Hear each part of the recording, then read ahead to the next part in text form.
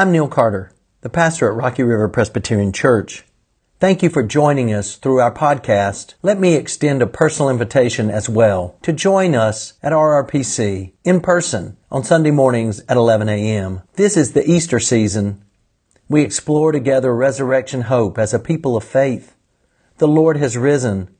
The Lord has risen indeed. May you be renewed and empowered, comforted and challenged as we listen to and for God's Word together today. Hi, I'm Neil Carter, the pastor at Rocky River Presbyterian Church, and thanks for joining in to our sermon podcast today. We hope you find God's love, grace, and challenge as you listen to and for God's Word. I invite you to join with me in our call to worship this morning. Blessed be the Lord, the maker of heaven and earth. Praise to God, the giver of many gifts. Our help is in God's name, the one who calls us here. We come with songs of praise, with prayers too deep for words. Blessed be the Lord, the maker of heaven and earth. Blessed be the Lord. In our gospel lesson today, Jesus confronts his disciples about their tendency to judge others too hastily. He reminds them that unless a person is against us when it comes to the work of the kingdom, then that person is for us. We too tend to make this error. Let us stand and confess our sins against God and our neighbor. Let us pray. God of tender mercies, we admit that sometimes we don't know what to do with ourselves. We anger at the slightest insult and imagine great vengeance upon those who wronged us. We are rather indifferent to the good news of our faith and do not consider the deep commitment of faith. We care for ourselves, but not for others. Forgive us, we pray. Forgive us. Help us to repent and make us whole. Amen. Please take a moment for your own silent confession at this time. God's gift to us in sending his son Jesus shows us that his desire is for us to live free from shame and guilt and the sins that could so much burden us. Jesus' self-giving means that we have freedom from the shame and the guilt that sin brings. So believe the good news of the gospel. In Jesus Christ we are forgiven. Since God has forgiven us in Christ Jesus, let us forgive one another. The peace of the Lord Jesus Christ be with you all, and also with you. Let us exchange a gesture of peace with our neighbors from a distance and remain standing for the response to our forgiveness.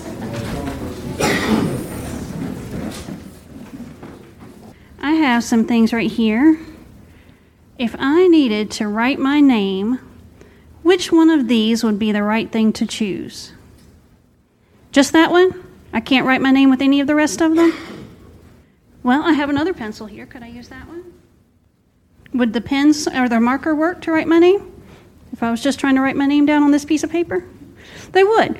The truth is that any of these would work to write my name. Now, it might look different. It would be blue if I used the marker. It would be black if I used that pen. Pink if I used that pen. Gold if I used this pencil. Did you see that one? That one's one of my favorites. But they would all do the same job, wouldn't they? They would write my name down. And today we're going to learn about how people can do things differently, but still all be doing the same job. In our Bible story, the disciples told Jesus that they had seen someone doing acts in Jesus' name, but since he wasn't one of them, they had told him to stop. But Jesus said, "Do not stop him." He told the disciples that anyone who did things in Jesus' name or because of Jesus would be doing good things. Sometimes people in churches act like Jesus' disciples did that day. When I was a kid, when I was about your age, I went to a church that was a lot like this one. It was a Presbyterian church. When I was 5 years old. When I was 5 years old, I went to a Presbyterian church. Not this church, but a different one. But sometimes I would go and visit with my grandmother at her church or one of my friends at their churches, and I found they did some things that were different than what I was used to. Maybe they sang songs that were different. Maybe they prayed a different way. Maybe they met at a different time than what my church did. Did that mean that they were doing it wrong? No, of course not. They were worshiping God too. Sometimes we get stuck on feeling like our way of doing things is the only way to do it. It's the only right way to do it. But just like Jesus told his disciples, anyone who is following Jesus, even if they're not like us, is still working for Jesus, and we shouldn't stop them from doing that. Different doesn't mean wrong. It's just different, and that's okay. Will you pray with me by repeating after me? Dear God, thank you for helping us to follow you. Thank you for those who are different from us. Help us to remember that it's okay to be different. In Jesus' name, amen. We want to pray together at this time for illumination by God's Spirit as we read the Word and as the Spirit interprets it for us. Let us pray. Lord, open our hearts and minds by the power of your Holy Spirit, that as the Scriptures are read and your Word is proclaimed, we may hear with joy what you say to us today. Amen. Our gospel lesson this morning has already been alluded to a few times, but let's read it from the Scripture itself. It comes from Mark 9:38 through 41 is what I will read this morning. John said to him, "Teacher, we saw someone casting out demons in your name, and we tried to stop him because he was not following us." But Jesus said, "Do not stop him, for no one who does a deed of power in my name will be able soon afterward to speak evil of me. Whoever is not against us is for us. For truly I tell you, whoever gives you a cup of water to drink because you bear the name of Christ will by no means lose the reward." The word of the Lord. Thanks be to God. I'm so glad to be here today and be able to share what I have gleaned from the Scripture today, but I want to give you two heads up.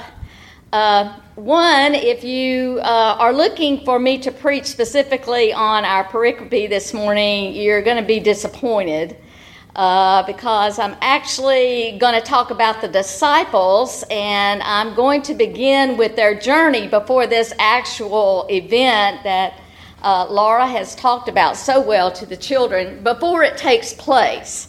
So just to let you know, I want to tell you a story about a family of 5. Over a period of about 5 years, parents and 3 children, each of the children are born 2 years apart. They're all in high school, middle school. In 1995, though, the oldest one, Stephen, graduates from high school, and then he goes to college and he graduates, and then he marries his high school sweetheart, and then they move 10 states over to live on the Pacific West Coast. 2 years later, 1997, child number 2, Justin, graduates from high school, moves 4 states south to work in his grandfather's business. 2000, child number 3, Anna, graduates from high school, finds an apartment, and attends a community college in her hometown, while her parents simultaneously pull up stakes and move to another town 3 states to the east. The dad starts a new job, and the mother attends school full-time to prepare for a new vocation. Their nest is empty. 2003, after child number 3 leaves, both the mother and the dad's grandmothers die, within 2 months of each other after short illnesses. Finally, Christmas 2003 presents an opportunity, finally, for the family to get together. The wife comes home a few days before Christmas with the groceries for her Christmas meal for her family, and her husband asks her to sit down. And then he reveals to her that he's not been happy. He's found someone else that he loves, and they have made plans. After the initial hurt, the mother lashes out at him, at her children, at the community, at the people who just want to help. It's all a big mess. She is scared, feels rejected, abandoned. She looks in the mirror not too long after that, and she does not even recognize the person that she sees. Has anything, she asks, that I have done made any difference in these 26 years of marriage and raising a family? What do I have to show for what I've been through? Without being a mother and a wife, who am I? Similarly, if you will, the year is 30 AD in Galilee. Peter, James, John, Andrew, all brothers, 2 pairs, they've heard about a man of God, John the Baptist, baptizing in the River Jordan. He speaks of one who's coming even greater than himself. And one day, while they are casting their nets with their fathers in the family business, the one that John the Baptist has spoken of actually comes by them, looks at them, and asks them to follow him, and they do. With pain and cries of grief and anguish from their families begging them to stay, they leave, and they become known as Jesus' disciples. They are sure that this investment of their time will be well worth it. He's pretty good, you know. Their fathers are going to be proud of them because one day in Jesus' kingdom, they will have a special place at the top. They will have earned it, though. Their homesick bodies and confused minds will follow this man who has them traipsing here and there and yonder, not knowing where they're going next or what they're going to do next. They've been afraid for their lives on the stormy sea, afraid for their lives near a leper, and finally a madman who is ready to pounce on them and tear them apart. When Jesus actually talks to a Samaritan woman, that's when they begin to wonder if he is not losing his ever-freaking mind. Everyone knows this is just asking for trouble. On top of that, Jesus keeps disappearing on them regularly, such as they have to traipse and find him every single time.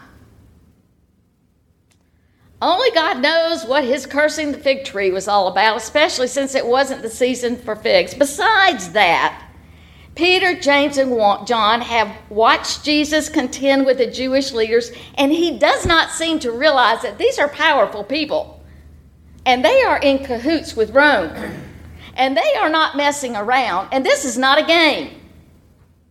John feels that any minute those Roman soldiers are going to jump out from behind the rocks and arrest them all. Now, the year 33 AD, 3 years after they have left home, out seeing family, friends, children, Peter, James, and John come down from the mountain of Transfiguration, and Jesus tells them for the second time that he must suffer and die.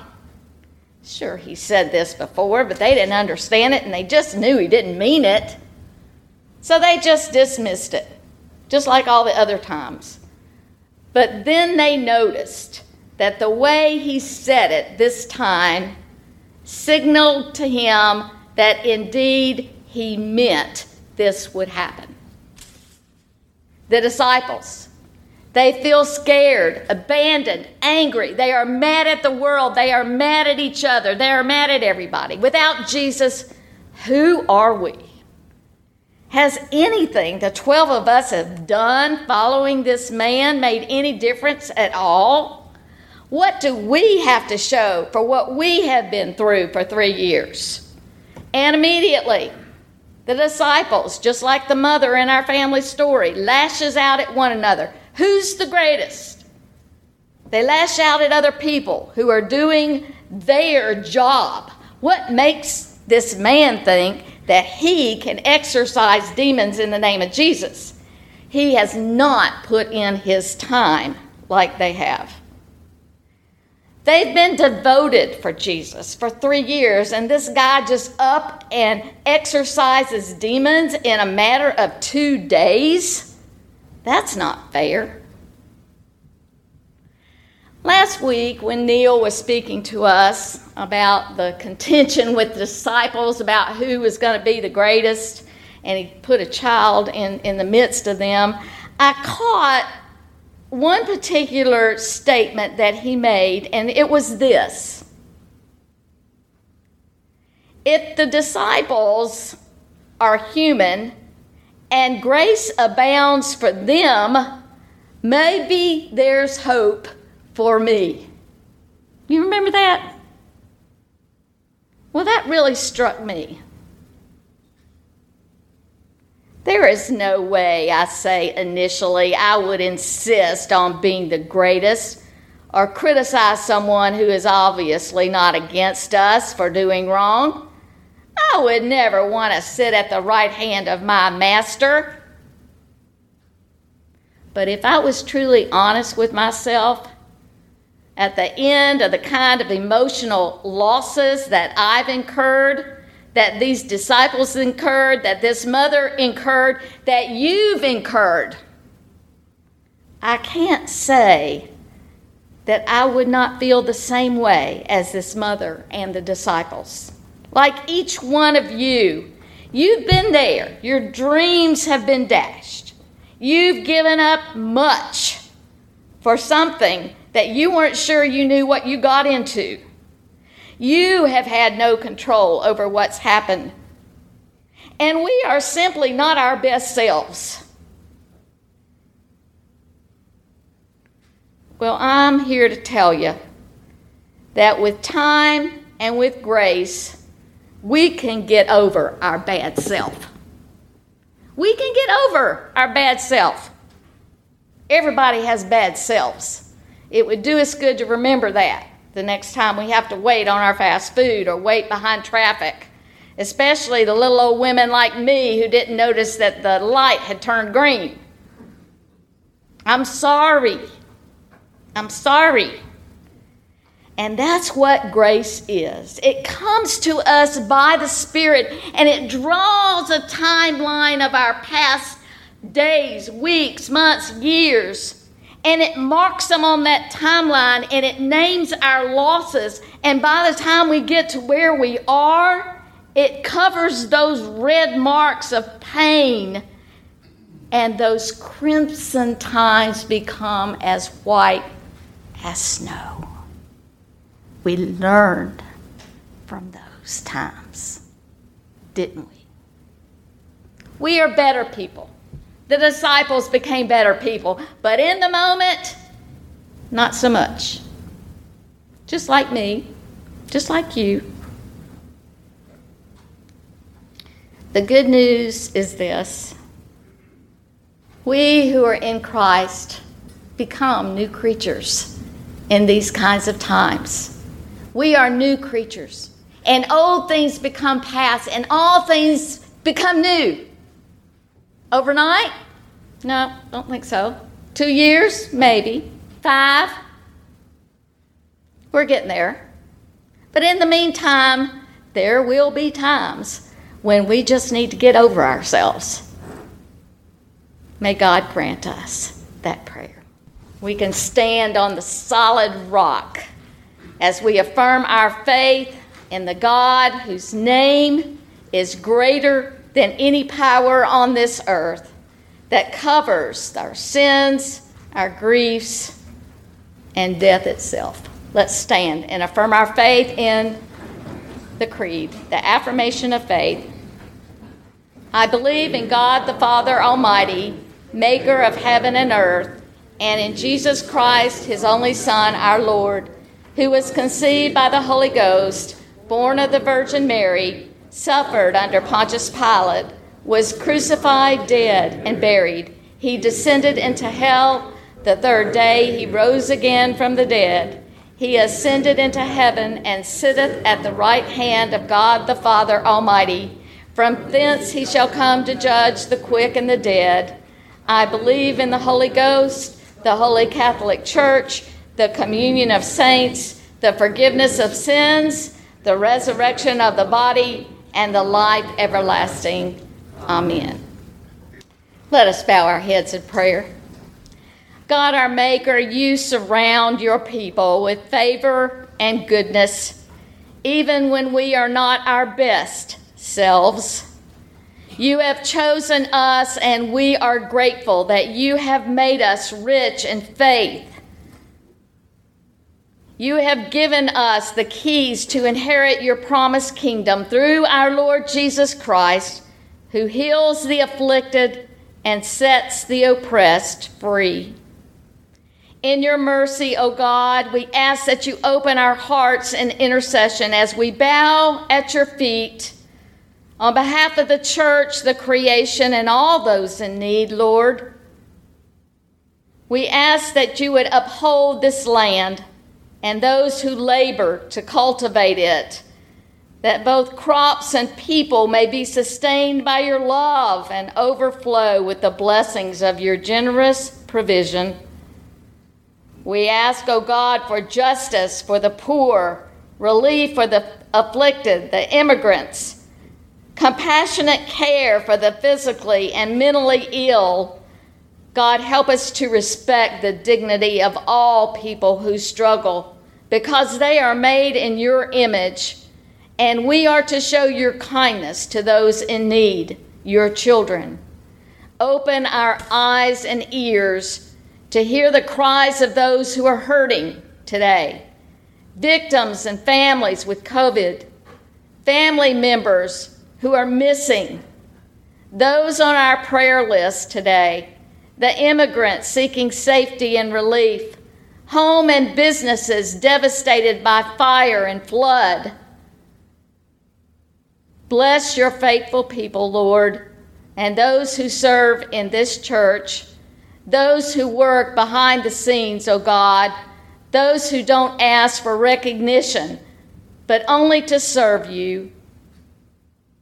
O Lord, your name is good. We trust in you to do us good through the excellent name of Jesus Christ our Lord, who taught his disciples to pray, Our Father, who art in heaven, hallowed be thy name. Thy kingdom come, thy will be done, on earth as it is in heaven.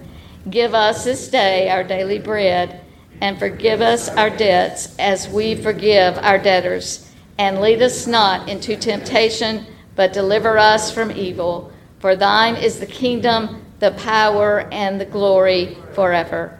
Amen. At this time, our ushers come forward to receive the offering, and want to take a moment to thank those of you who have remained faithful, not only in your attendance and the work, but in your giving. And God bless you as you continue to give in the name of Jesus. Join me in our prayer of dedication.